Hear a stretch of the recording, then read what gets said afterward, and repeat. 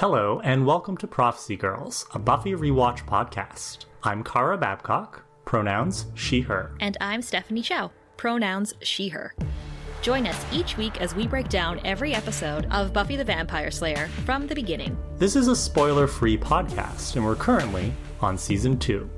Whether you're watching for the first time, or longtime fans like us, we'll be analyzing every episode, character, and storyline like it's our first time too. During this rewatch, we'll reminisce about our memories of Buffy, discuss the show's cultural impact, and provide honest commentary on the show. Thanks for listening. Now on to the episode. Hello, you are listening to Season 2, Episode 3, School Hard. This is a big episode, Kara. This is a big one. Absolutely. I know that this episode means a lot to a lot of fans out there. I think a lot of our listeners have been waiting for us to get to this episode. I remember this episode very well because it actually is a huge deal. It's a huge deal, and it's a really good episode. So I'm excited. I was excited to rewatch it, and I'm excited to talk about it with you because I think this episode is very similar to Angel, both in terms of we are learning about another significant vampire in this series, but the quality of the episode is very similar. Like, the stakes are high, and we feel the weight of being the Slayer on Buffy's shoulders in a very intense and personal way. So I'm excited to talk about it, and for those of you who are watching the series for the first time with us, we are obviously going to avoid spoilers for future episodes, but I think you'll be able to tell from the way we talk about it that Spike, who's introduced in this episode, he's such a significant character in the Buffyverse. So we're not going to reveal why, but let's just say Spike sticks around and he has a huge role to play in this series. He is a fantastic character. The acting and the writing are both great. And something that I love about this episode is that literally from the first moment we see him, he is just nailing it. You know, there is no adjustment period. He doesn't need to get into the character. Spike is Spike from the moment we meet him, and that does not change, and that is glorious. Let's get started so that we can get to when he rolls in, which is actually very, very soon. So we start the episode at school in Principal Snyder's office. He is lecturing Buffy and another troublemaker, I would say, your stereotypical 90s bad girl named Sheila. And Sheila apparently stabbed a teacher. And Buffy, of course, burnt down her old school. So they're the top two targets that Snyder is coming down on. Right. So I don't understand. Sheila assaulted somebody, and this isn't a matter for the police. You're just going to give her a slap on the wrist, threaten her with expulsion, and tell her to plan, like, the parent-teacher night? Like, yeah, that's the thing. It's like, so he's telling them that it's up to these two, the most delinquent students in school, apparently, to plan the parent-teacher night that's coming up. That's actually a really important night for the principal. And I was like, what is the strategy here, Snyder? Like, if you can't expel them for stabbing a teacher, what makes you think you can expel them for getting parent-teacher night wrong? Like, I don't understand. I mean, did you try that lemonade that Buffy made? Because I hear it was pretty bad. I do like a nice sour lemonade, in my opinion, but I'm just saying, like, as far as events go, this is a really easy one to plan. I've planned many events for my job, and like this one is like, you know, it's a no-brainer, and I think Buffy pulls it off. We're getting way ahead of ourselves, but okay. What I'm saying is, I don't understand why he thinks this is the way to go with their punishment or with their ability to make up for it. So as Buffy and Sheila are leaving school, it's very clear that Sheila is going to be zero help and she's just gonna fuck off. And she goes off to a car and starts making out with a guy that looks like Kid Rock. And Xander and Willow meet up with Buffy, and they're like, and Buffy's like looking at Sheila, and she's like, this is who my mom thinks I am, right? Like, she thinks I'm a Sheila. Xander and Willow give a bit of a background on Sheila. Basically, she smokes and she dates guys that look like this, and she's a bad girl. But like a very like stereotypical 90s TV version of a bad girl in high school, right? That's why. And like, I don't know why they introduced Sheila at all in this episode, to be honest, but the comparison between her and Buffy is like very apparent. It's like, I think that's what they're going for sure. But maybe it just gets overshadowed by what the important things in this episode. Exactly. So while they're talking about Sheila, Buffy does bring up, like, the reason I am the way I am is because I'm the Slayer. What's Sheila's excuse? And do you think the other Slayers had to go to high school? And that question stuck with me because I was like, that is an excellent question, Buffy, because we don't know. But it does appear that you going to high school is incredibly unique and what makes Buffy so special. So Xander says as long as nothing happens between now and parent-teacher night, everything should go smoothly. And of course, Buffy and Willow get pissed that he said that because he's jinxing it. And, you know, the Hellmouth is always listening. So, like, they're like, why would you say that? And Willow says, what were you thinking? Or were you even thinking at all? And I was like, Willow just put into words the theme of what our entire podcast has been up to this point, right? Like, Xander, why did you say that? And then, of course, because he did jinx it, we cut to the Welcome to Sunnydale sign, which gets completely destroyed and run over by a car. And from the car, we see the door open, we see a boot hit the ground, and then a long black coat. And a vampire with bleached blonde hair and a British accent comes out. He's smoking, so he's also a bad boy because he's smoking. There's hard rock music playing. Yep. And he says, home sweet home. Like, he has arrived, ladies and gentlemen. There he is. What an entrance. I know. Like, we have not had a villain entrance that good.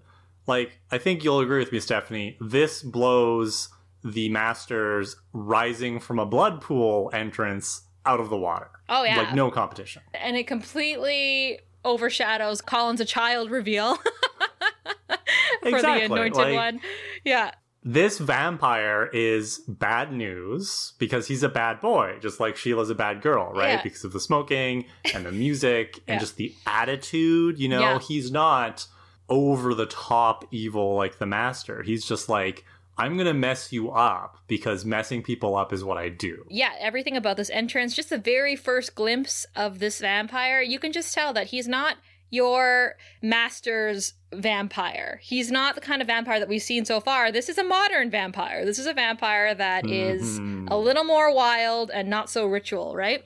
So after the credits, we're in Colin's factory. I missed Colin. Missed you, buddy. Hey, Colin. Whenever you're not in an episode, we're like, what's Colin up to? Well, he was recruiting a whole new crew, and he's interviewing them right now. It's a group interview. And they're all talking about who will take the Master's place. I gotta say, like, Colin must have learned a lot from the Master, because for somebody who's, like, 8 years old, he knows a lot about, like, managing a business and stuff. Oh yeah, absolutely. And like he's making sure his staff is up to scale and like they're going to be up for the challenge ahead of them, which is to kill the Slayer and be the baddest vampires in the world. And one vampire who is it's his turn to do the interview, he's saying that he's the next one to take out the Slayer and the night of St. Vigius is approaching and he will kill her and it will be the greatest event since the crucifixion and he would know because he's been there. Like this is great. He's like, you know, his selling point is right there. But that's when this bleach blonde vampire comes up behind him and basically makes fun of him and says, please, if every vampire who said he was at the crucifixion were actually there, it would have been like Woodstock. And I love that line. And this vampire says he was actually at Woodstock and he introduces himself as Spike after Colin asks, and he knows that who Colin is because he read about him. He says, oh, you're the anointed guy. So then Spike starts bragging that he can kill Slayers, that he has killed a few in his time, one during the Boxer Rebellion, and he doesn't want to brag. Just kidding, he loves to brag. So, like, we're getting a lot about his character right now. And we're also learning he likes to talk, right? And, like, the Master likes to talk as well, but the Master was all religious, empty, like, prophecy talk, whereas Spike is just jabbering on about himself. He's promoting himself. Yes. And I think it's important to note that because a lot of the minor vampires we see in this show are not very smart. You know, they got turned because they were in the wrong place at the wrong time. A lot of them have like criminal backgrounds. A lot of them probably don't have a great education. Whereas like Spike, as we're going to learn later in the episode, he's been around for a couple centuries. He's learned a lot. He may not seem overly intelligent or book smart, but he's clearly done some reading. And there's a sophistication to him that his chaotic exterior belies. Well, and the fact that he's saying he was at the Boxer Rebellion, he was at Woodstock, clearly he gets around. He's been around, and yeah, he does have a completely different attitude and way about him than any other vampire that we've seen. Like for one, like you just said, we know he's not going to be a background vampire. Like he's a big deal. He's a leader of some sort. And the fact that he says that he's killed slayers in the past, like this is a big deal. So he suddenly senses something and he changes back into his human face.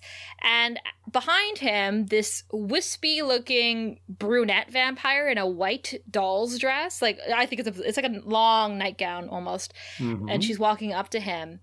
He calls her Drusilla, and she speaks in a very childlike way, very whimsical and very creepy. That's what I wrote down in my notes, is Drusilla is so creepy. They choose to play this baby-like music around her while she's speaking, and she doesn't speak in normal sentences. Like, while we see Spike boasting and bragging about himself, Drusilla doesn't speak like that. She speaks in almost like prophecy. She speaks in riddles. Like, she doesn't speak normally. And she says that she senses that Colin has power. And I wrote here, since when? Like, what is Colin's power besides being the anointed one? We don't even know. I mean, he has excellent fashion sense these days. We know he's a sharp dresser. But Drusilla obviously has some sort of keen sense about her that she can just... She says it. She's like, I sense it in this one. And because she speaks like a child, we believe her because she's that creepy. And Spike, the way he acts around her, it's so funny. It's like that contrast between him being this like boisterous man, and then when Drusilla comes, he takes off his vampire face. He's incredibly caring for her. He puts his jacket around her when she says she's cold. They have a very sexual vibe to them. Well, yeah, because then they start to like kiss and make out. Yeah. And she like uses her fingernail to scratch his cheek and draw a little bit of blood. And then she licks it. Yeah. And like, I don't want to yuck anybody's yum here. Like, if any of our listeners are into blood play, you do you. But that's a little bit OTT for me. And I just like, yeah, they're clearly into each other, if you know what I mean. Yes. Yes, they do the devil's tango, you can tell. What the important thing to bring from this conversation is that Spike has killed 2 slayers in the past. He is saying to Colin that let us move into the nest and I will take care of the slayer for you. Okay, he says he's killed 2 slayers. Yeah, he's saying that. Mm-hmm. We haven't seen this guy fight yet, no. So we know that vampires love to talk and love to boast. So he's saying that. That's all we can take him for is his word right now. And that's what he's saying. And then we're also learning that he has this very... he's in a relationship with Drusilla, from what we can tell. So that's important to note, too, from this scene. So Spike asks if the Slayer is tough. And that's, of course, when we cut to Buffy, who is trying to comb knots out of her hair in her bedroom. Her mother comes in and says, what are you doing? And she calls it a cream rinse. She's like, this cream rinse is not rinsey or whatever. And I think she means conditioner. And I don't know if they used to call it cream rinse. I don't know. Back in the old days? Back in those days. And her mom says that she got the mail and a reminder note that parent-teacher night is Thursday, and Buffy clearly had not told her mom about it. And her mom, again, she brings up the fact that they moved there because of Buffy's problems in the past, and she had to start a whole new life and a whole new business in a new town, and she doesn't want Buffy to disappoint her again. And I was like, ouch, Buffy's mom. I know. Ouch. I was really unimpressed with Buffy's mom's parenting here.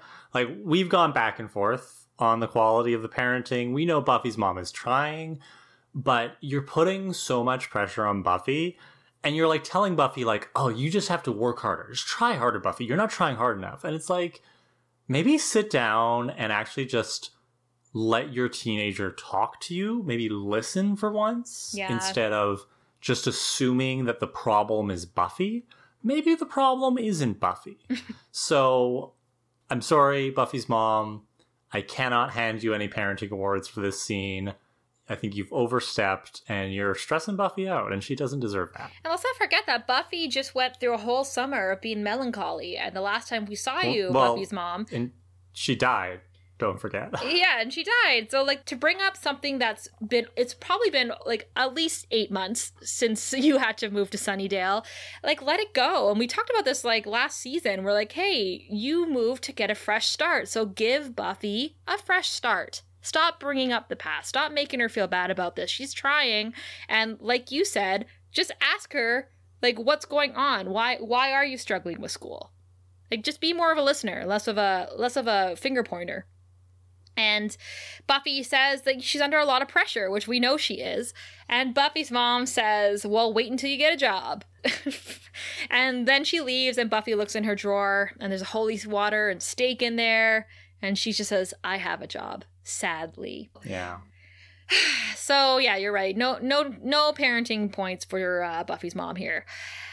In the next scene, Sheila, surprise, surprise, is a no-show for getting everything ready for parent-teacher night. So Buffy is working on banners, and Willow is there to help her. And Willow is saying that Sheila frequents this bar called the Fish Tank.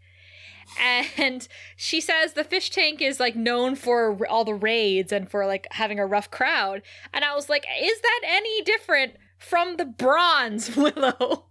Like, I mean, the Bronze seems to be mostly teenagers and live music, so... But the Bronze, we already know, is, like, a frequent place where gangs take over and there's, like, shooting problems and roaches. Like, you can't be talking shit about the Fish Tank when it's probably exactly the same as the Bronze. But maybe an older crowd, an of-age crowd. So... they're deciding, should Buffy study or should she go to the Bronze tonight? And Willow says, well, if you go to the Bronze, you might see Angel. And that's when, of course, Xander pops up and says, studying comes first. And shut up, Xander. And Buffy says that she can study and she can go to the Bronze and she can make her mom happy and she can do parent-teacher night, all as long as she doesn't have to fight vampires. And then, of course, that's when Giles and Jenny come over arguing about research. They let them know that Saturday night, the night of St. Vigius, which is apparently some sort of medieval vampire holiday that celebrates... Even vampires need holidays, Steph. I mean, I would assume they should get a holiday.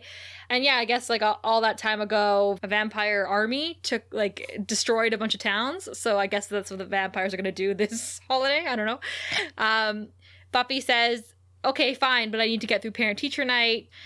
And Giles starts lecturing her about being flip about the situation. And Buffy says, okay, well, me getting kicked out of school is just as important as this. Which I agree with Buffy. And once again, Giles, as Buffy's dad, is not doing a great job of parenting here. He's doing the same thing as Buffy's mom and basically putting all the pressure and responsibility on Buffy, whereas it's like, it's not Buffy's problem that she's being pulled in all of these different directions, Giles. Also, he does say to her, because Willow and Xander pipe in and say, hey, we'll help prep for Saturday so Buffy can get through this week. And he says your help is appreciated, but in battle, Buffy must fight alone because she is the Slayer. And I was like, hold the phone, Giles. Not 3 episodes ago, you were gonna, you were like, damn the prophecy and damn the books, and you were gonna go and fight the Master in Buffy's place. So what kind of backwards stepping are the writers doing here with Giles? And later in this episode, Giles is, like, trying to get out into a hallway to fight vampires and help keep Buffy safe. So, Yeah. Giles is wildly inconsistent on whether or not he thinks Buffy should be alone. Yeah, and I get it. Like, obviously, all these adults in Buffy's life are trying to yank her in every direction, right? Like, they're trying to tell her, you know, your parent-teacher night is important, and your homework's important, and slaying is important, and and Willow wants her to come to the Bronze. So we're just getting all these different aspects to Buffy's personal life and how she should be spending her time. So it adds the pressure. I get it, but I'm just like, okay, but Giles, you can't just be saying, damn all these prophecies in one episode, and then here being like, if you don't fight alone, you're not a good slayer. Like, that's not good pressure. That's when Snyder comes up and Giles and Jenny peace out. He's like, where's Sheila? And for some reason, Buffy covers for Sheila. And she's like, oh, Sheila just went off to get some paint. And I know that Buffy has shown how compassionate she is and how kind, but I personally don't understand why she decided to hang herself out to dry for Sheila, because Sheila would obviously never do that for her. So I don't see... That's just because you're a mean person, Steph. I would have sold out Sheila so fucking quick. Buffy is a hero, and she doesn't want to see Sheila lose her place in school because of a simple mistake. Buffy is full of compassion and sweetness and goodness. For now. My face is souring up like I just drank that lemonade. I'm just like, like I wouldn't have done that. And Sheila obviously comes up right behind them just in time, and Snyder just rolls his eyes and leaves. And he's just, you know, don't fuck this up. That night, they are at the Bronze, but Buffy has found the balance in which she is studying French while at the club with all this live music and taking dance breaks. Studying with, like, huge air quotes around the word studying. And also dancing with huge air quotes, because... It was the 90s. Yeah. So Xander's like, come dance, after they talk a bit about Angel. You know, obviously, Angel didn't show. And I was monitoring their dancing. Like, I was watching them in this dance scene, and... Interestingly enough, at one point, Buffy and Xander are holding hands while they're dancing, and I think it's very innocent. Like, you know, you can dance with your friends in whatever which way, but I don't forget when our eyes were assaulted 2 episodes ago when Buffy grinded up on Xander. So I was like, this is a weird time to just be like, let's friend dance, right? I feel like they haven't even addressed that, but whatever. You're not the only one watching Buffy dancing closely, Steph. Someone else is watching them dance, and it is Spike, who looks super out of place at this children's nightclub, but he is standing in the background watching this interaction go down, and he's stalking Buffy, like just like watching her really intently and staring. He goes up to one of the other vampires and he says, go get something to eat. And then he goes up to someone who's standing close to Buffy and says very loudly, someone call the police, there's some guy out there trying to bite someone.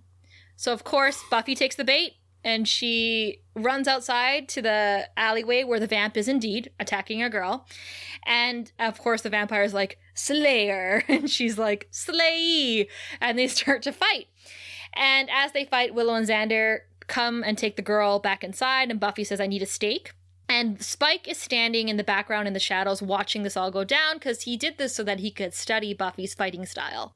Yeah, I noticed that. It's so smart of Spike. He's like, I'm just going to sacrifice this random vampire I don't really like very much. Yeah. And in return, I'm going to gauge if this Slayer is actually going to be any kind of difficult fight, or if I can take her tonight. You know, he's being really smart. And again, this is a contrast, I think, with many of the other vampires we've seen, who are, as I said before, they don't seem to be very smart. Or now that I'm thinking about it, maybe a more accurate way of discussing it would be they've really kind of succumbed to that inner vampire demon where it's like just the hunger and the animal nature all the time. Mm-hmm.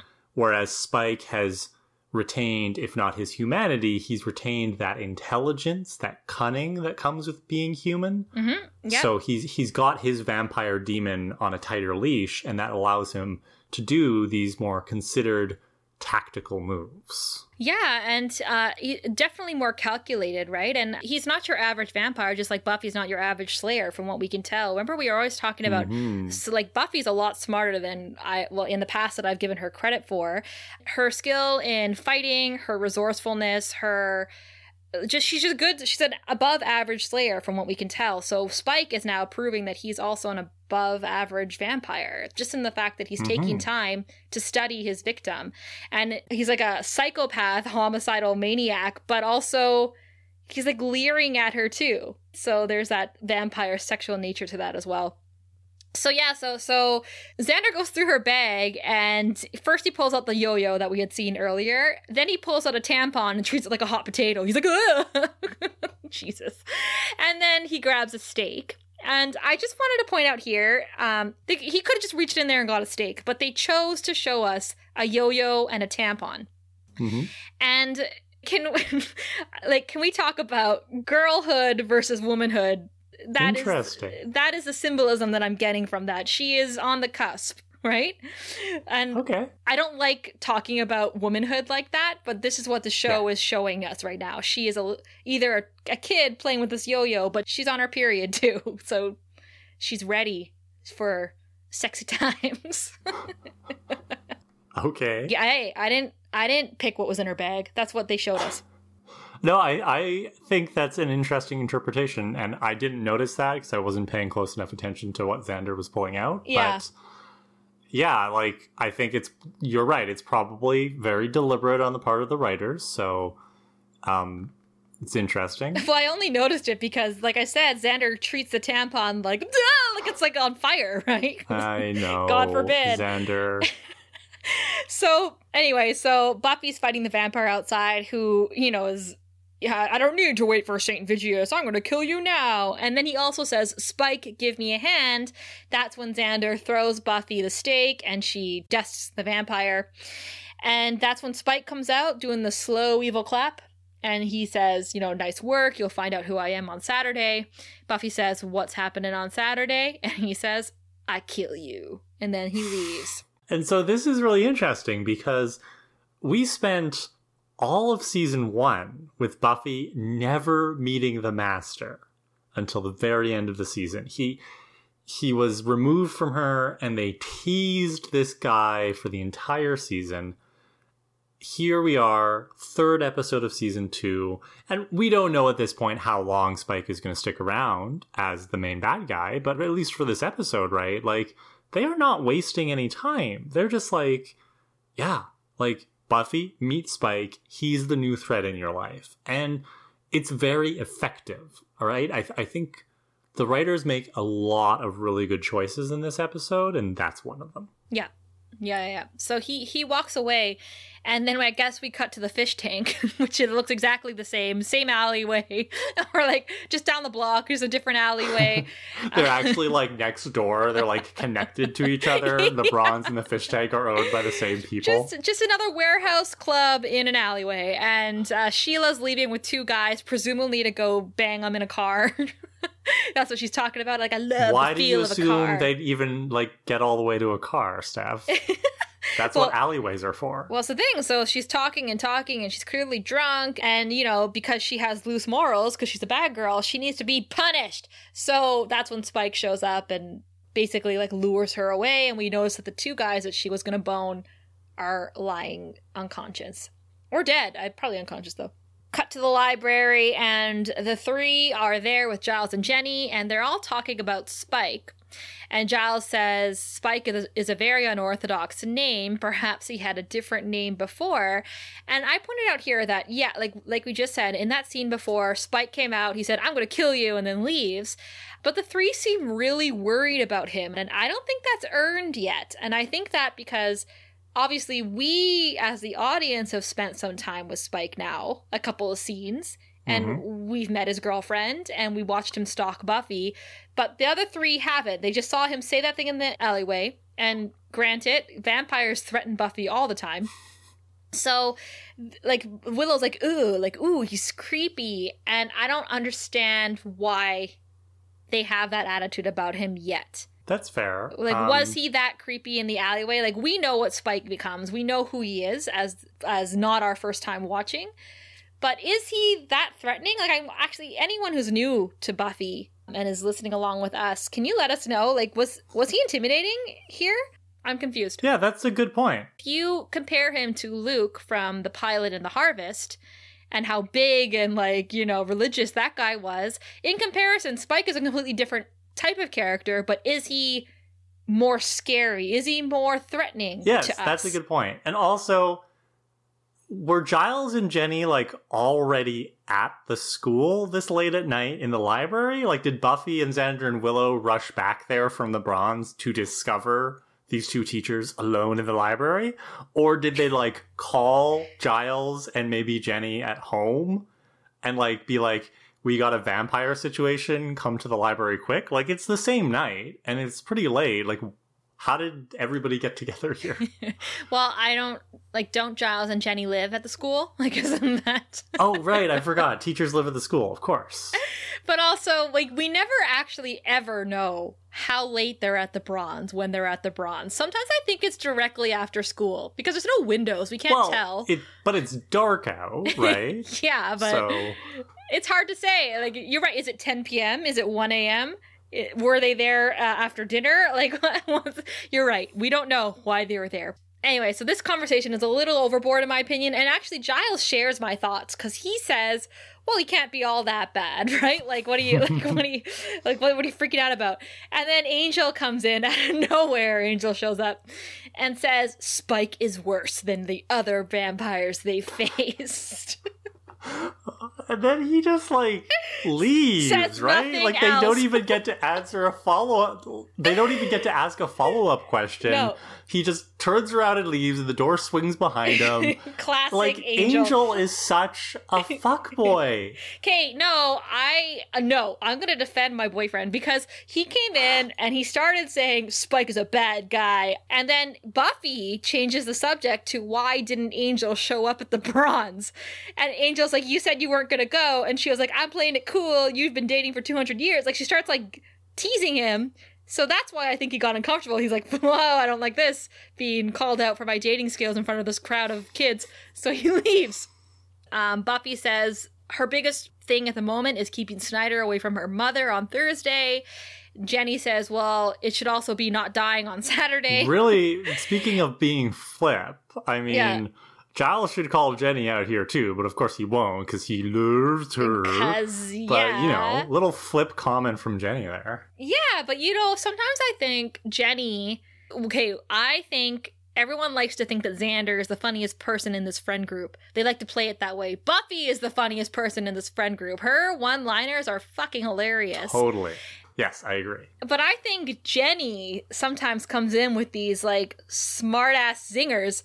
And I'm like, you know, Jenny and Buffy have a lot in common when it comes to their personality, in my opinion. Yep. We cut to Colin's factory, and Drusilla is in her room, and she has this collection of dolls that all have ribbons tied around their mouths. And I'm just going to say it, like, I have the exact same dolls with ribbons around their mouths. Like, I have a collection of dolls. Haunted Halloween dolls. I knew you had a collection of dolls. I'm learning a lot more about what you do with those dolls in this episode. I also turn them around so they can't see when they're being bad. But no, like, and I love this idea that she has this doll collection because it adds to that childlike creepiness about Drusilla's character. And, like, she's got this innocence about her, but that innocence is lethal. And it's unpredictable. Like, this scene builds the lore around Drusilla and why we should fear her. Mm-hmm. She's playing with her dolls, and Spike is there, and he's so gentle with her. He really is. Like, you know, he's like, I'm going to kill you, Slayer. Then he's like, Drew, eat something, right? Like, really good on the actor's part for being able to play both sides like that. And apparently Drusilla almost died in Prague from a mob. So they came to the Hellmouth, basically, to heal her. And one thing that I noticed that Spike said was that in a couple of weeks, the stars will align, and then she'll be back to normal. And then they'll burn Sunnydale down. Yeah, so something I thought was interesting about this scene was how it's revealing that Spike has longer-term plans in Sunnydale beyond just killing the Slayer, right? Because up until this point, he rocks up into town, and he goes and finds the biggest, baddest vampire around, aka Colin, and he muscles in on Colin's turf and says, I'll take care of that Slayer problem for you. And he's just like all these other vampires who are just like, I'm going to kill the Slayer. And it's like, okay, cool, but what's your game plan beyond that? And most of these vampires don't have one. But it's very clear from this scene that Spike has an end game that goes beyond killing Buffy. For him, killing Buffy is just an item on his to-do list. Yeah. He has a larger goal, and that's very interesting to me in terms of Spike as a villain. Yeah, it is, because think about it, the Master's goal was to kill the Slayer, and then hell would be unleashed, and that was as far as his plan goes. The fact that he's laying down these little breadcrumbs for what is to come later is appealing to us as an audience. So yeah, they're lying down on this bed, and Drusilla's has some sort of ability to see into the future, or she's got some sort of premonition thing going on, and she talks, like I said, she talks in riddles sometimes, and these riddles can be taken seriously or not, but I think they're important to think about later.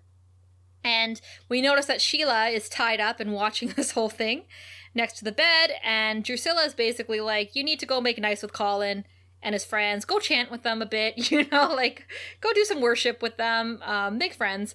And Spike's like, yeah, I'll go as long as you eat. And of course, Drusilla puts on her vamp face and she bites Sheila. I also want to say how strikingly beautiful this couple is. Spike and Drusilla are a presence on screen. They have that on-screen chemistry, right? They do, and they just look really good as vampires and as humans, you know? Next day at school, everyone is making steaks, and again, I spelled steaks, S-T-E-A-K-S.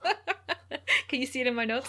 I mean, I wish everyone were making steaks. That'd be yummy. I was just thinking that. I was like, were they? I was like, oh no, I meant steaks. I just got really excited because everyone includes Cordelia. She's part of the gang now. Cordy, what are you doing here? I love it. It feels a little bit random that they just stuck her in this morning, but you know what?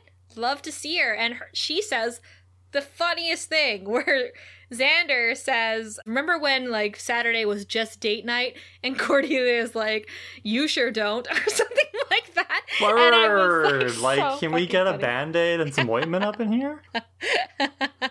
So good.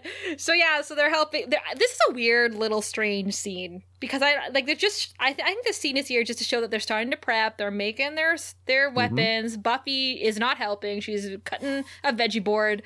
And I don't know, like, why is this scene here? Is it just to show that Cordy's involved? Like, I don't know.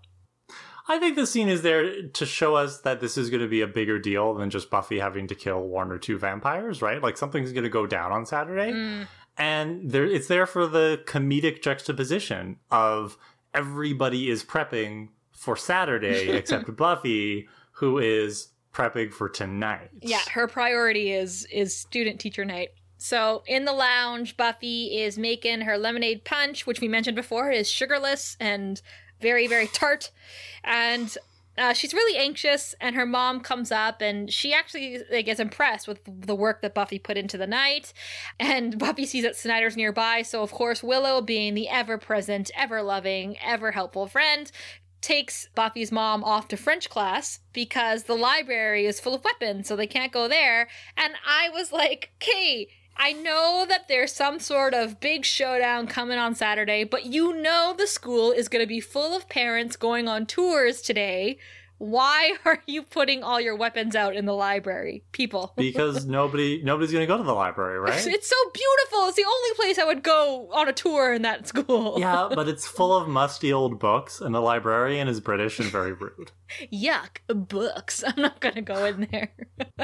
So 3 hours go by. Looks like the night was a success. Cordelia comes out and basically says even slaves get minimum wage. Oh no. And like, the moment we want to like Cordelia, right, she just lets loose with a slightly insensitive comment like that. Yes. And you're just like, Cordy, no, but... And then she just completely rips into Buffy's appearance. For looking she's like, stressed. Are you skipping foundation? Oh god.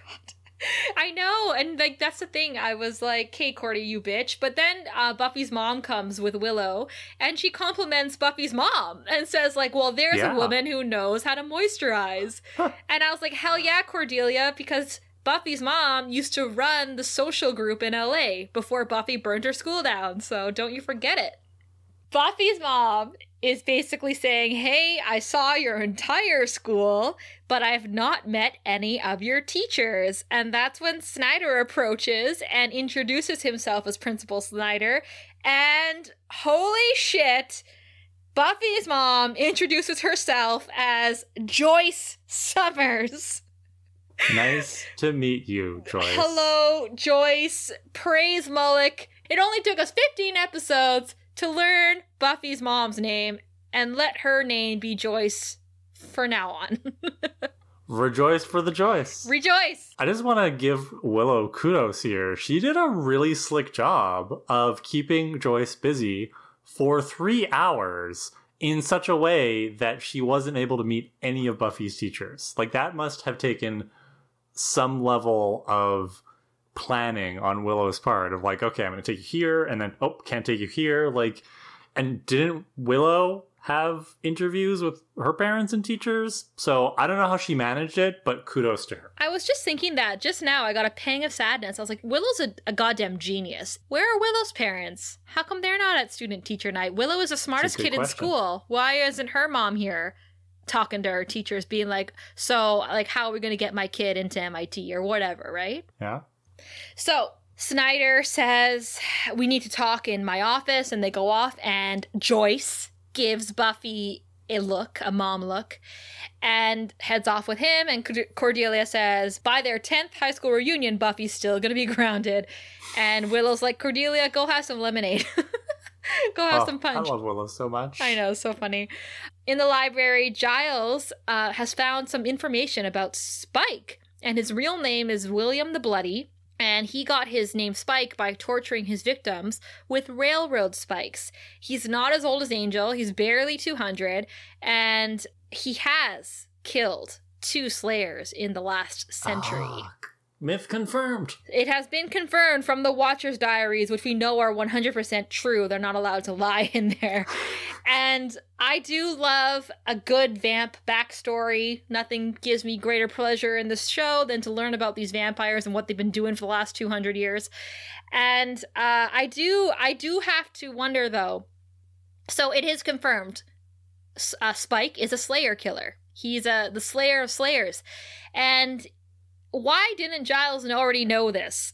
I just feel like if he has killed 2 Slayers in the past century, surely the Watchers Council would be aware of this. Maybe not, right? Because if you're the vampire who ends up killing the Slayer, who's going to tell the Watcher who the vampire was, right? Because the Slayer's dead. Slayer's not going to be able to tell if the Watcher wasn't around. You know, like, I feel like that's the blind spot in Watcher lore, right? Is when your Slayer dies, either the Watcher's going to get killed in the process, or the Watcher might know that the Slayer died, but unless they were there to see it happen, they might not know the exact circumstances. And so it's kind of like, okay, well, the Slayer died. Also, we're getting the impression here that most Watchers were not as caring for their charges as Giles. True. So it might also just be a case of like, oh, okay, well, this Slayer's dead. Don't care anymore. Let's go to the next Slayer, right? Like, why do we care why this Slayer died? Obviously, that meant she wasn't good enough. Yeah, that's fair. That's very fair. I just feel like everyone knew, like, remember when they found out about Angelus, and he was like a big deal, and he had a huge backstory, all this stuff. Like, just Spike has killed 2 Slayers. How come, like, you know, more people should know who Spike is, you know? Right, but keep in mind, this is like, you know, late 90s. Also, Giles doesn't spend a lot of time on the internet. Access to information back then was far more fragmented. True. These days, of course, it would be super easy to find out who Spike is, because we would just Google Spike plus vampire, and all of the resources Giles is consulting would be available online digitally. Giles doesn't have that, right? He has to spend the time the information is there, but he's got to find the right books and stuff. So yeah. I'm going to say we should cut Giles a little slack here. I think his research skills are fine. Okay, fair enough. And I just gotta jump into the reboot of Buffy when everyone has their cell phones and stuff, and how these vampires are setting up their Instagram profiles and all yeah, like it's you know, Buffy's gonna have like an official Slayer account. Yeah. And she's gonna be getting like all these hate comments being like gonna slay you tonight from the vampires, right? Like love it. So Joyce comes out of Snyder's office looking super pissed, and she's like, Buffy, get in the car. So it didn't go well, and I'm pissed because Buffy worked really hard on those banners. She cut up the vegetables. She pulled off a pretty successful night. Why did Snyder still throw her under the bus? You know? Like, he was just gonna do that anyway. because he doesn't care. Asshole. So Snyder looks super smug about this, and then he starts turning off all the lights, even though people are still in there talking and conversing. Like, he just turns off all the lights on them, and I was like, "Hey, like at least make an announcement, be like, time to go. Don't just shut the lights off." No, he's just like, people will get the message here. That's so rude. That made me laugh. But okay, to be fair though, Steph.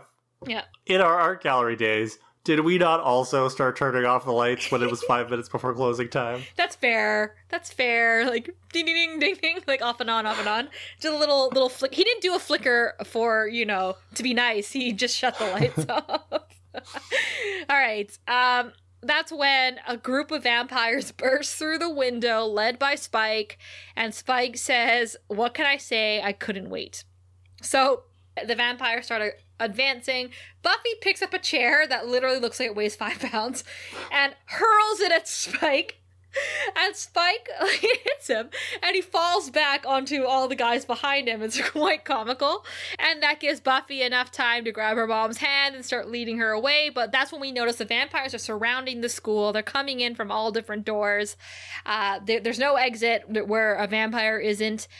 And Spike says, nobody gets out, especially the girl. So this is a really scary moment. Yeah. Like, this is the first time that a vampire villain has come after Buffy on her home turf while a lot of people are around, right? Like, we've had vampires attacking students here and there, but this is risky because he's exposing himself, especially to, like, these authority figures like Snyder. So Spike must be incredibly confident of his control over this situation, and that's scary. It is, because up until now, all we've seen these vampires do is, like, operate in the shadows and be shifty, including Angel, who's part of that old school vampire group.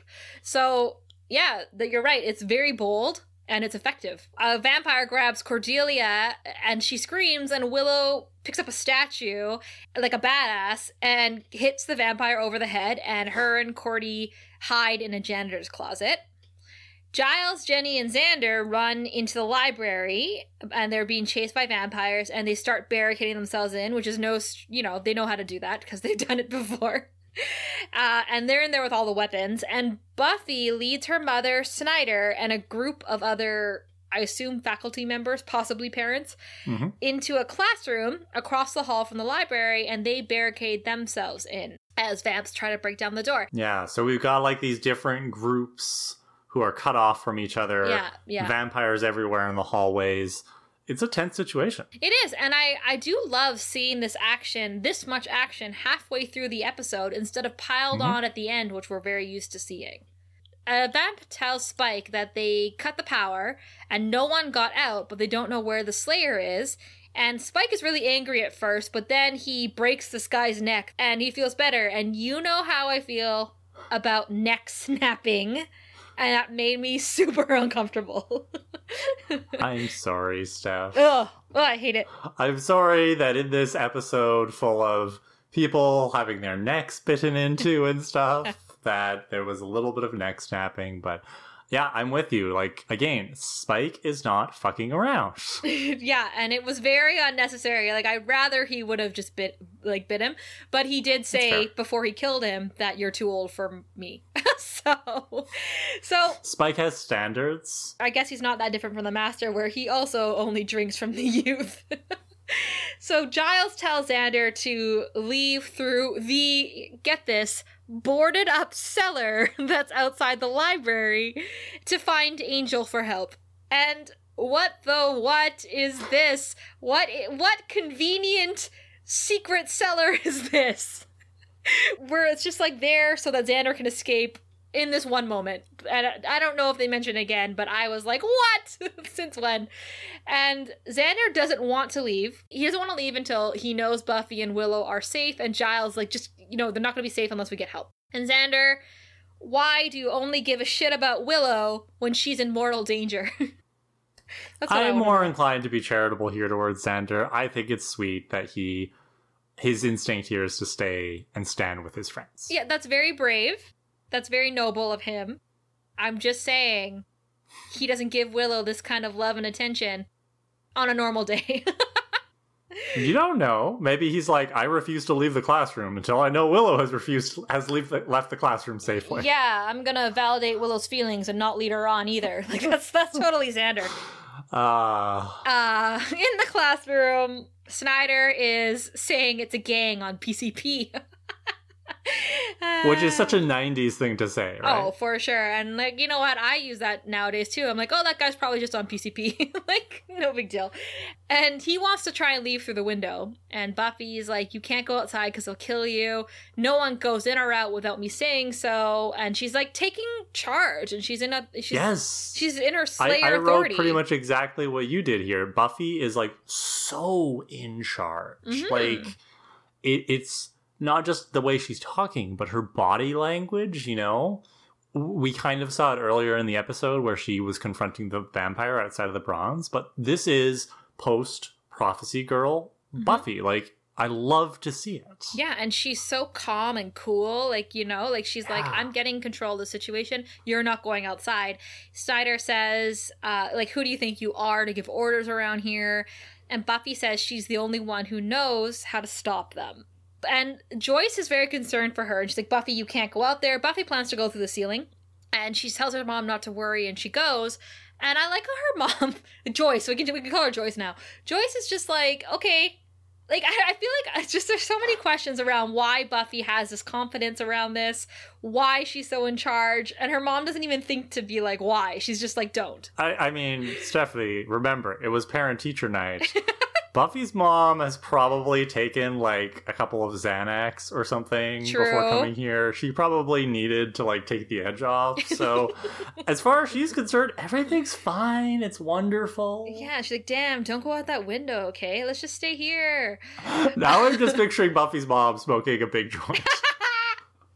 While we wait, everybody, let's just light this up.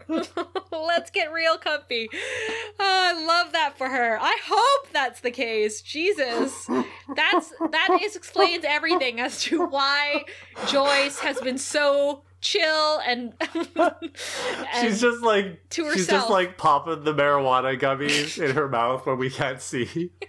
That's why every time Buffy opens, like, a box that's, like, impossible to open, or straight up tells her that she's a vampire slayer, Joyce is just like,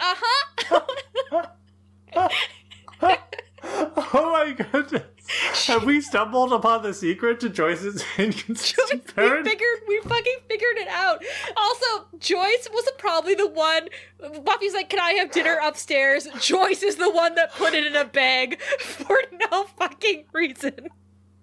Because she was just fucking high. Oh, okay. All right. Back to business. Spike is walking the halls, calling for the Slayer like a cat. He's calling out threats like, if I find one of your friends, I'm gonna suck them dry. Oh my god. Sexual. He knows that she has a friend. That's the thing, because he had watched them earlier. He had watched them at the Bronze, so he's aware that Buffy has friends that are at her disposal to help. So I think threatening her friends was smart of him. And Spike is about to kick open the door of the broom closet where Cordelia and Willow are hiding, but that's when the vamps hear movement in the ceiling, so they can hear Buffy up there.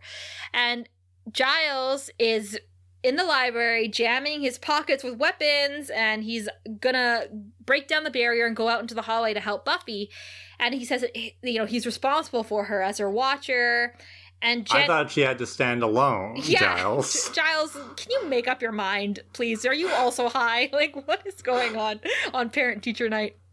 Jenny at first is trying to stop him, but she understands his role, right? Like, she just says, be careful. Like, she knows that he can't just stay here. He's Buffy's father. He has to go and make sure she's okay. And props to Jenny for keeping her cool head while under pressure. None of this matters, though, because Buffy, at that point, jumps in through the ceiling, because she had crossed the hall up top, and Buffy gives them the situation and says that she will go out and fight, and Giles' job will be to take care of her mother. So even if Buffy doesn't make it out, Giles is to make sure Joyce survives. So her plan is just to take out every vampire one by one, since they insist on staying in the school, and Giles tells her to watch her back. She grabs the bag of weapons, heads back up into the ceiling. Okay, so once again, Buffy, so in charge. I know. She drops down from that ceiling, and, like, Giles defers to her in this scene. He asks her, he's like, what's your plan? So it's no longer, Buffy is the reluctant slayer, I guess I'll kill the vampires. It's Buffy's in charge, and we're going to do it my way. And her plan is actually really good. Yeah. She knows what she's doing. This is one of the reasons I love this episode so much.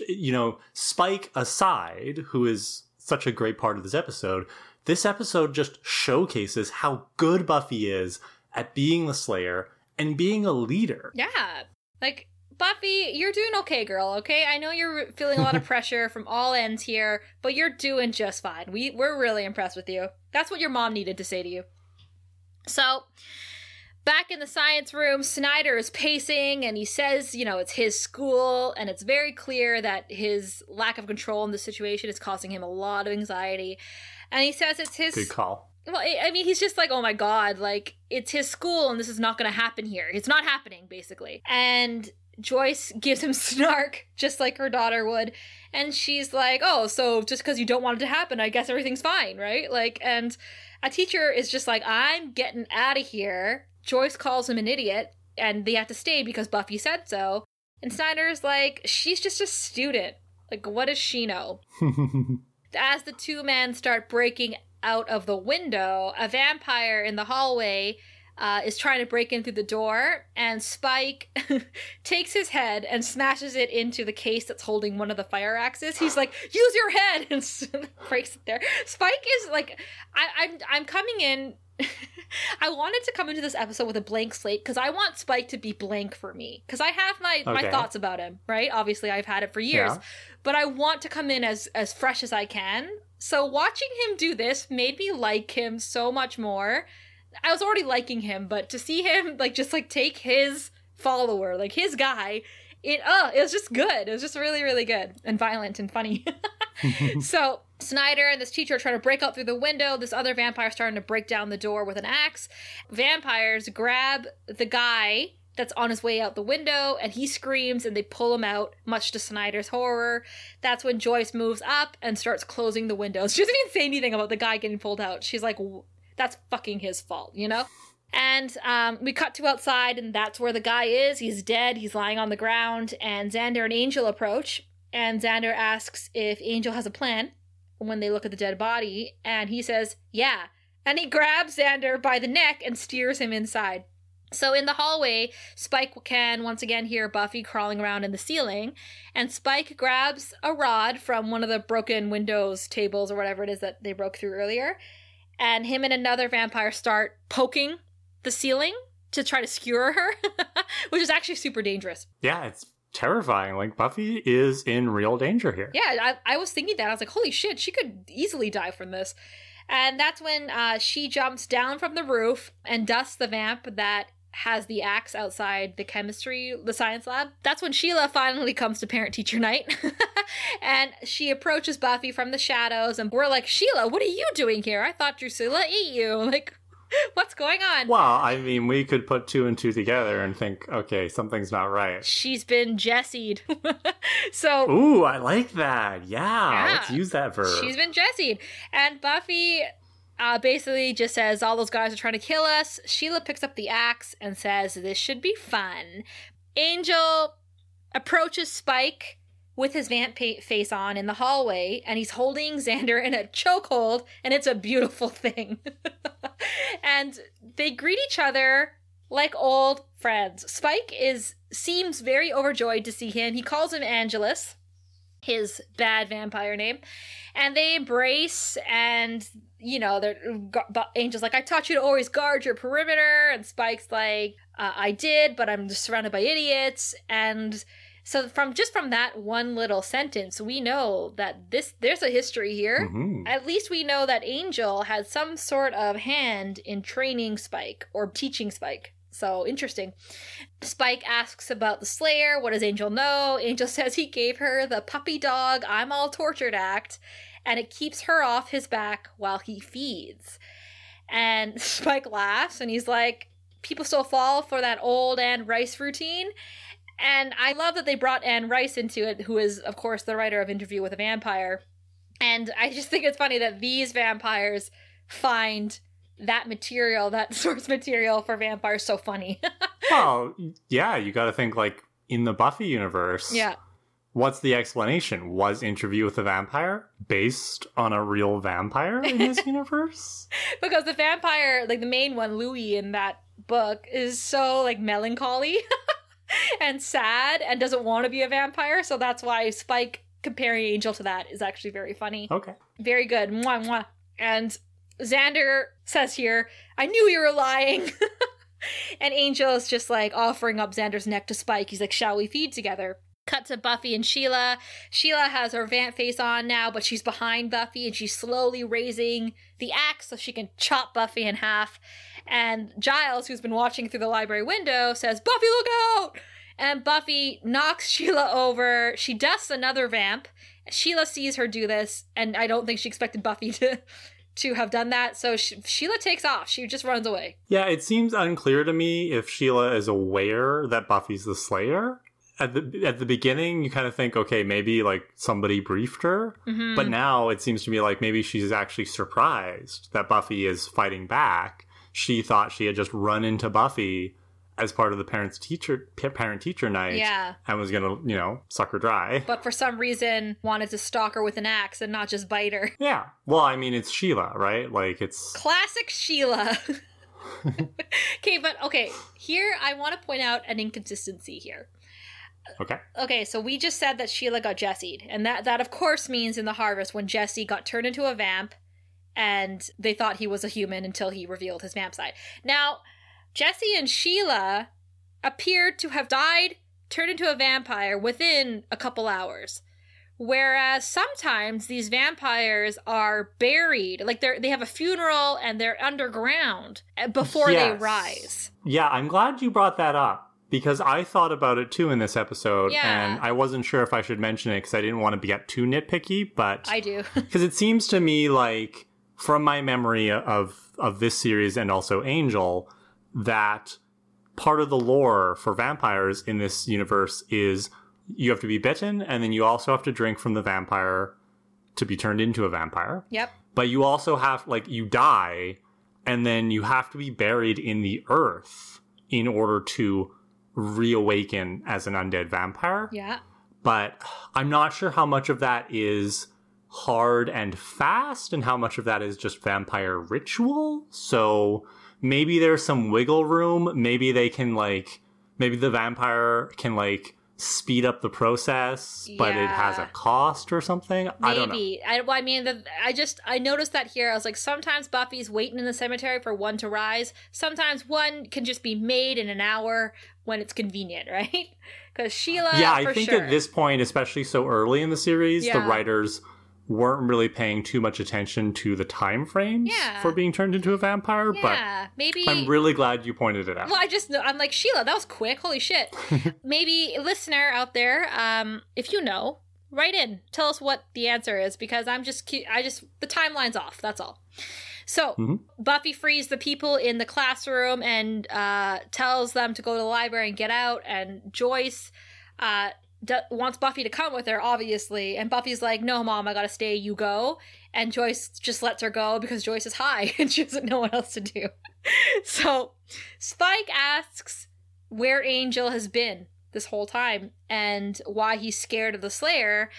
Is this torture thing an act, or is he housebroken? So he's letting on to something here. And Angel says he saw her kill the master. So if you want to do this all by yourself, I'll just feed and run. And then they're both like, no, we'll eat together. And as they both lean down to feast on poor Xander, that's when Spike punches Angel in the face. And he freaks out. And he's just like, you can't fool me. You were my sire. You were my Yoda. You're neutered, basically. And he does call him an Uncle Tom.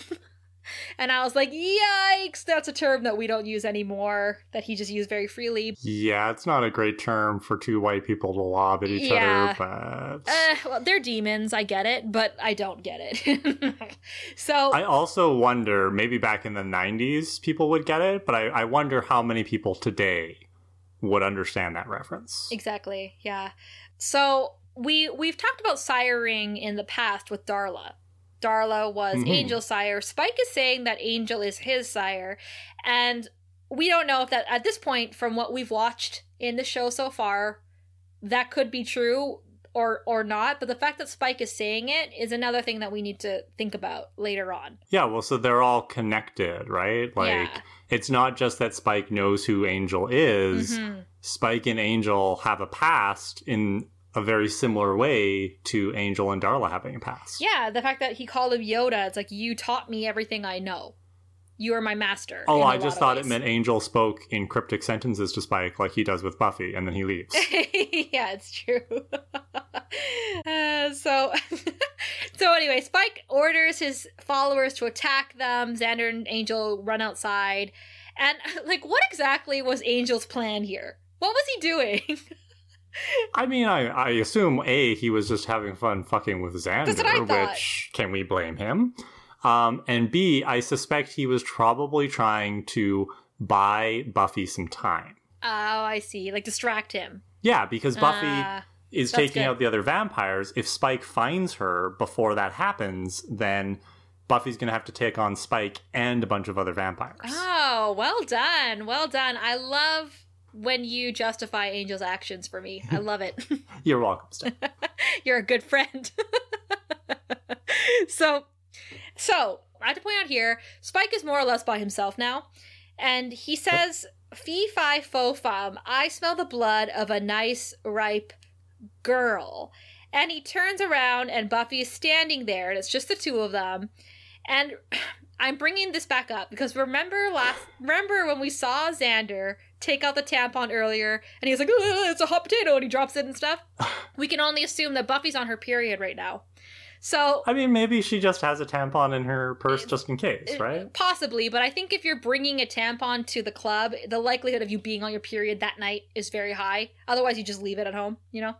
But I'm just saying, if Buffy's on her period right now, which I'm assuming, can vampires smell that? And I think the answer is for sure they can smell it because they're blood hunters. I mean, we know from Twilight that they can. Thank you, Stephanie Meyer. So gross. And to be clear, I'm not saying periods are gross. I'm just saying the way she deals with it is gross and marginalizing to people who menstruate.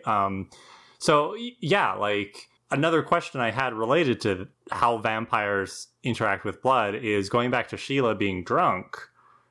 When Drusilla fed on Sheila, can vampires get intoxicated from feeding on people when they're drunk?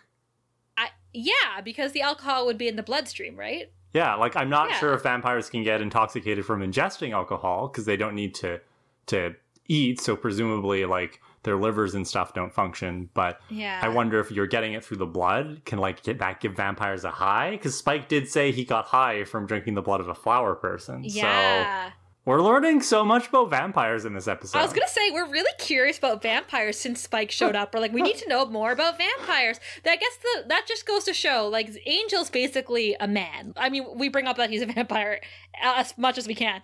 But he doesn't intrigue us the way that Spike is intriguing us. Well, because we don't see Angel feeding, right? Yeah. Other than the Angel episode, Angel's vampireness is this abstract concept. Yeah. I mean, the very act of Spike saying, I smell a girl, and I know that Buffy's on her period, I just had to ask. I was like, for sure vampires would be able to smell that, right? And Spike, as I said earlier, has this, like, sexual leering thing that he was looking at Buffy homicidal-like, but also sexually. And I think him bringing it up now is no coincidence. So Buffy asks, do we really need weapons? And Spike says that he likes them. They make him feel manlier, but they drop them anyway. And Spike says the last Slayer he killed begged for her life, but you don't strike me as the begging kind. And that's because Buffy looks so confident as she's talking to him, and she says, you shouldn't have come here. And Spike says, I'll make it quick. It won't hurt a bit. And Buffy says, it's gonna hurt a lot. And again, I have to point out here, like, this is such a good exchange between the two of them. Yes. I see it now. Like I said, I'm coming in here with a fresh mind. This is a sexually charged conversation. Yep. I know they're talking about fighting and seeing each other's pain, but there's a lot of sexual innuendos here. Like, oh, this like weapon makes me feel manlier, and this is gonna hurt. I'm gonna make it hurt for you. Well, and I think this is why Spike goes on to become such a significant character in the show. I'm not sure if the writers intended Spike to be as significant as he becomes, because his fate is ambiguous. At the end of this episode, we don't really know how long he's going to stick around. But I think they recognize that he and like James Marsters and Sarah Michelle Gellar have incredible chemistry together. Like, they can carry that banter into the subtext that you're observing. And that continues on for as long as Spike is with us in the show. Like, anytime the two of them are having any kind of confrontation, whether physical or verbal, the sparks fly. Yeah, it's something I'm picking up more now than I did in the past, which is interesting. And I'm not against it. I think they're both super hot, and I love this exchange. I think it's a great exchange in terms of power. Like, they're both super confident. Yeah. Obviously, we trust that Buffy will win the fight, but Spike is very confident. Yeah, but so the question is, at what cost, right? Exactly. So this is great. So they start to fight, and it is quite violent. And outside, Xander and Angel are fighting vampires on the lawn, and Angel basically saves Xander from dying. Giles is leading the people out of the secret cellar, and Joyce hesitates, and we know why, because just as Spike and Buffy, the heat of the battle, looks like Spike is about to kill Buffy with a giant piece of wood, Joyce hits him in the head with the axe, and she says, you stay the hell away from my daughter. And Joyce, holy shit, you're awesome. Like, that was awesome. And for some reason, like, Spike says, women, and he takes off. Okay, no, I think that's a hugely significant line. Again, I don't want to go into spoilers, but I think we're learning something about Spike's character here that we should probably pay attention to as we get to know him better. I think that's very significant. Ooh, okay. Yeah, Spike just, he takes off into the night. He's by himself now. His entire army is gone. So he pieces. And Buffy and her mom hug. And like I put here in my notes, so no questions about what you saw Buffy fighting, or like why Buffy was fighting this man.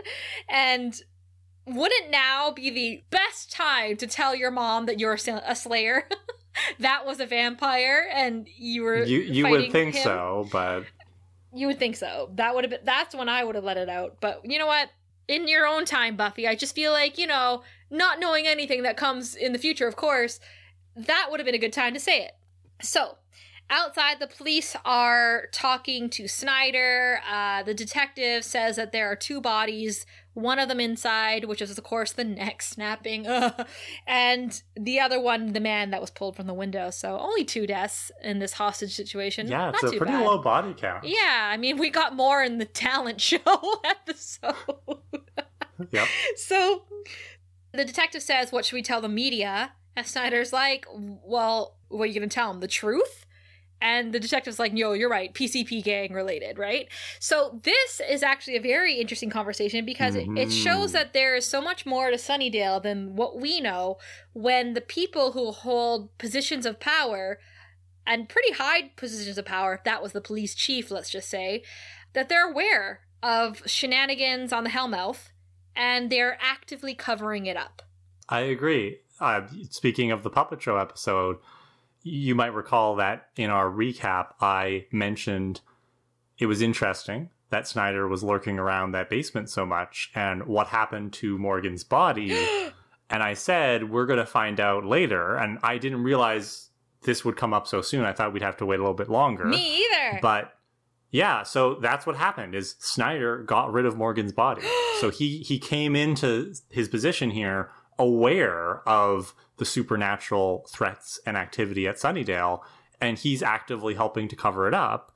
And so this scene kind of confirms that and shows us, like you said, that there's something bigger happening in this town, and I wonder where the writers are going to take that. Dun, dun, dun. Well, that's good. Yeah, because when you said that in that episode, you're like, something coming up. I had no idea what you're talking about. So this is nice. Like, nice. Well done. Way to, like, cast the line and then reel me in. Like I said, I didn't realize the payoff would come so soon. Because I was thinking kind of like even another season ahead where we learn even more about Sunnydale. So yeah, that's what I thought. This thread is going to continue for a while. Damn, this episode's good. Okay.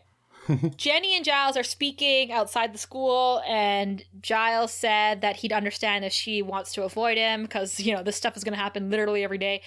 And she takes his arm instead. So they're in love. They're going to continue. So Joyce tells Buffy that Snyder said she was a troublemaker, but she doesn't give a shit because her daughter can take care of herself. She's brave. She's resourceful. She thinks of others in a crisis, and she's going to sleep better as a mother knowing that. And Buffy asks how long until this wears off, and Joyce says a week, and she's like, that's very cool. And I'm just like, Joyce, hold on to this feeling, okay? Please, just hold on to this feeling that that Buffy can take care of herself and that she's a good kid, right? Like, stop bringing up the past, please. So we cut to Willow and Cordelia, who are still in the closet, and Cordelia is praying out loud, and she's like, please, if you get me through this, like, I'll be good, like, all stuff. And Willow's just like, can you ask for an aspirin? And this is a really funny scene, and I always found it humorous, even, back then, of course, but even now, it's still funny to me because of nostalgia reasons. But I wanted to note that in the current climate of gun violence and school shootings, and the fact that this episode is pre-Columbine by about a year, it's actually really disturbing and sad to see Cordelia praying like that in the janitor's closet. Yeah, I'm glad you brought that up, because that's definitely an example of how, as events happen after an episode comes out, certain things that used to be funny now seem very different. And I just think it's interesting, Buffy doesn't stop and ask, like, where's Willow? Is Willow safe? Yeah. But I think you're right. Like, this is a scene that was written to be a humorous situation in which Willow is trapped with Cordy and they don't know what's going on. And I think maybe the writers were just at a loss about what to do with Willow and Cordy, so they just kind of stuck them in the closet together. Closet. What do you mean? I don't know, Steph. But yeah, so I'm glad that you brought that up, because that's a good example of, as we rewatch this series in 2021, it's interesting to see what jokes aged well versus what jokes haven't aged well, either because our sensitivities as a society have changed, or because news and current events and things that have happened in the intervening 20 years have changed the way we look at these scenes. Yeah. And that's like literally my thought process while watching it was, oh yeah, ha ha ha, oh no, like that's what I was thinking. So yeah, and also, like, you just mentioned it too, like, Willow and Cordelia were incredibly underused here. I don't understand why they stuck them in the closet. Why? We desperately need a Willow episode. Please, writers, if you're listening to us from the past, give us a Willow episode. Why couldn't they have just been in the library with the others, or in the classroom, right? Like, they didn't have to be portioned off, but whatever. The next morning, it's in Colin's factory, and Drusilla is comforting Spike, who is saying that this Slayer has family and friends, making it harder for her to kill, clearly. And I was like, that is so interesting because Buffy had said at the beginning of the episode how, you know, like were any other Slayers in high school? Well, do any other Slayers also have friends and family that are there getting her stakes and hitting bad guys in the head with axes? Apparently not. That's very unique to Buffy. Exactly. We've heard about this before. Like, we've had this sense that Buffy is unique as a Slayer, and part of that is her attitude as a person, but part of it is that she is surrounded by these allies. And it's nice to hear that villain state it so clearly for us. Yeah. And it's nice for Spike to learn very quickly that he is not going to be able to take this Slayer down the same way that he presumably did with the other two, which was probably just isolate her and, you know, fight her to the death. He's going to have to be a lot more careful and calculating about how he comes at Buffy next time, because if he doesn't, he may not get a third chance. And Colin is pissed because he only has one friend left. And Spike bends the knee and says, hey, like, I'm here to offer penance. And Colin's scolding him, you know, and his friends, like, their numbers are depleted. St. Vigius is ruined because of Spike's impatience. And Spike starts to apologize. He's like, I was rash. But then he's just like, who am I kidding? If I could do it again, I would do the same exact thing, except I would do this. And Spike grabs Colin, throws him into a cage, hoists him up towards the ceiling, where sunlight is pouring in through the window, and dusts him. Colin is dusted. We knew you. We didn't get enough of Colin, so Colin is gone. Yeah, the moment we flipped to this scene and we saw Spike and Drusilla together, and I saw that ray of sunlight coming in through the upper story window, I was just like, okay, this isn't good. There wouldn't be that ray of sunlight unless you were going to use it in some way. Well, we never see them in the day. Exactly. So I saw that happening. I didn't see Colin getting dusted, of course, at least not the first time I watched this episode. One of our listeners actually wrote in to give us a little fact ahead of time for this episode, which is that the writers originally intended for Colin, aka the Anointed One, to continue on for much longer during this season.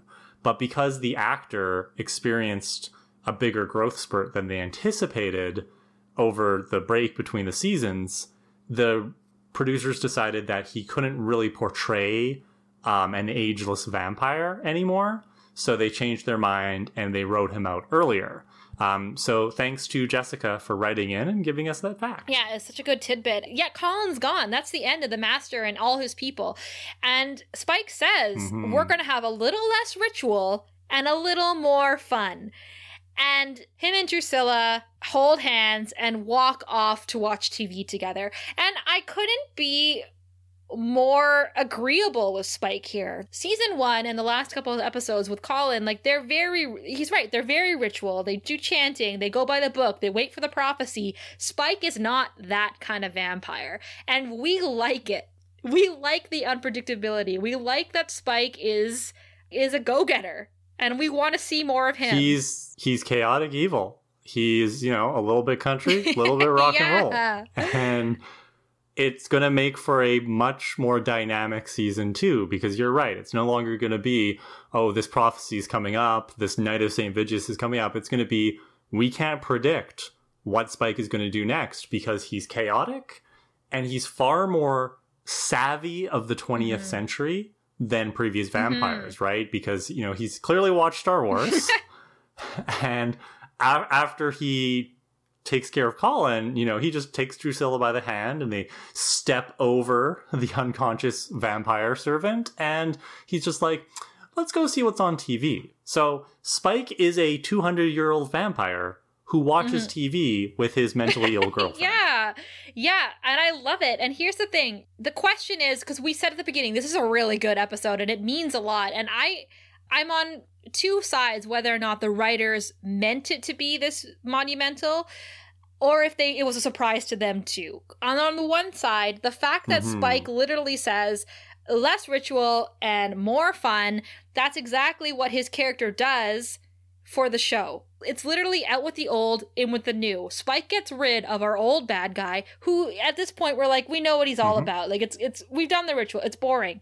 Spike is literally replacing him, and he's fresher, more fun and exciting. Like, I think that was brilliant. It's a brilliant choice for them to make storytelling wise. But then on the other hand, did they know what this was going to become? Could they have predicted it? Like I said earlier in the episode, I don't think they knew Spike was going to be as significant to the series overall. I think they probably had plans for Spike, but I believe that given how well James Marsters performed in this character, they probably at some point in the future decided, okay, no, like, we need to do even more with Spike. Like, we cannot pass up this opportunity.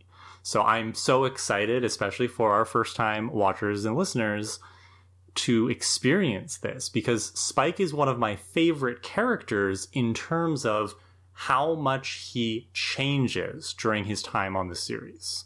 And I won't go into any details, but it's such a treat to watch. Yeah. Who's your hero this episode? Okay. My hero, which, like, the moment I saw this happen, I'm just like, okay, she's my hero. It's got to be Joyce. Joyce! Axe Mom, you know? Because we know her name now. Exactly. That's exactly it. She's heroic for finally telling us her name. I chose her as the hero because I was hard on her at the beginning of the episode. But at the end of the episode, like, she literally fought for her child, and that's heroic. She's a great choice. Who's your hero? I'm going to choose Buffy because for all the things that we said that she did in this episode, she handled the pressure, she executed a wonderful event, but she also saved the night too. And she was in command. She was confident. I loved her exchange with Spike. She's not putting up with his shit either. Just really good episode for Buffy overall.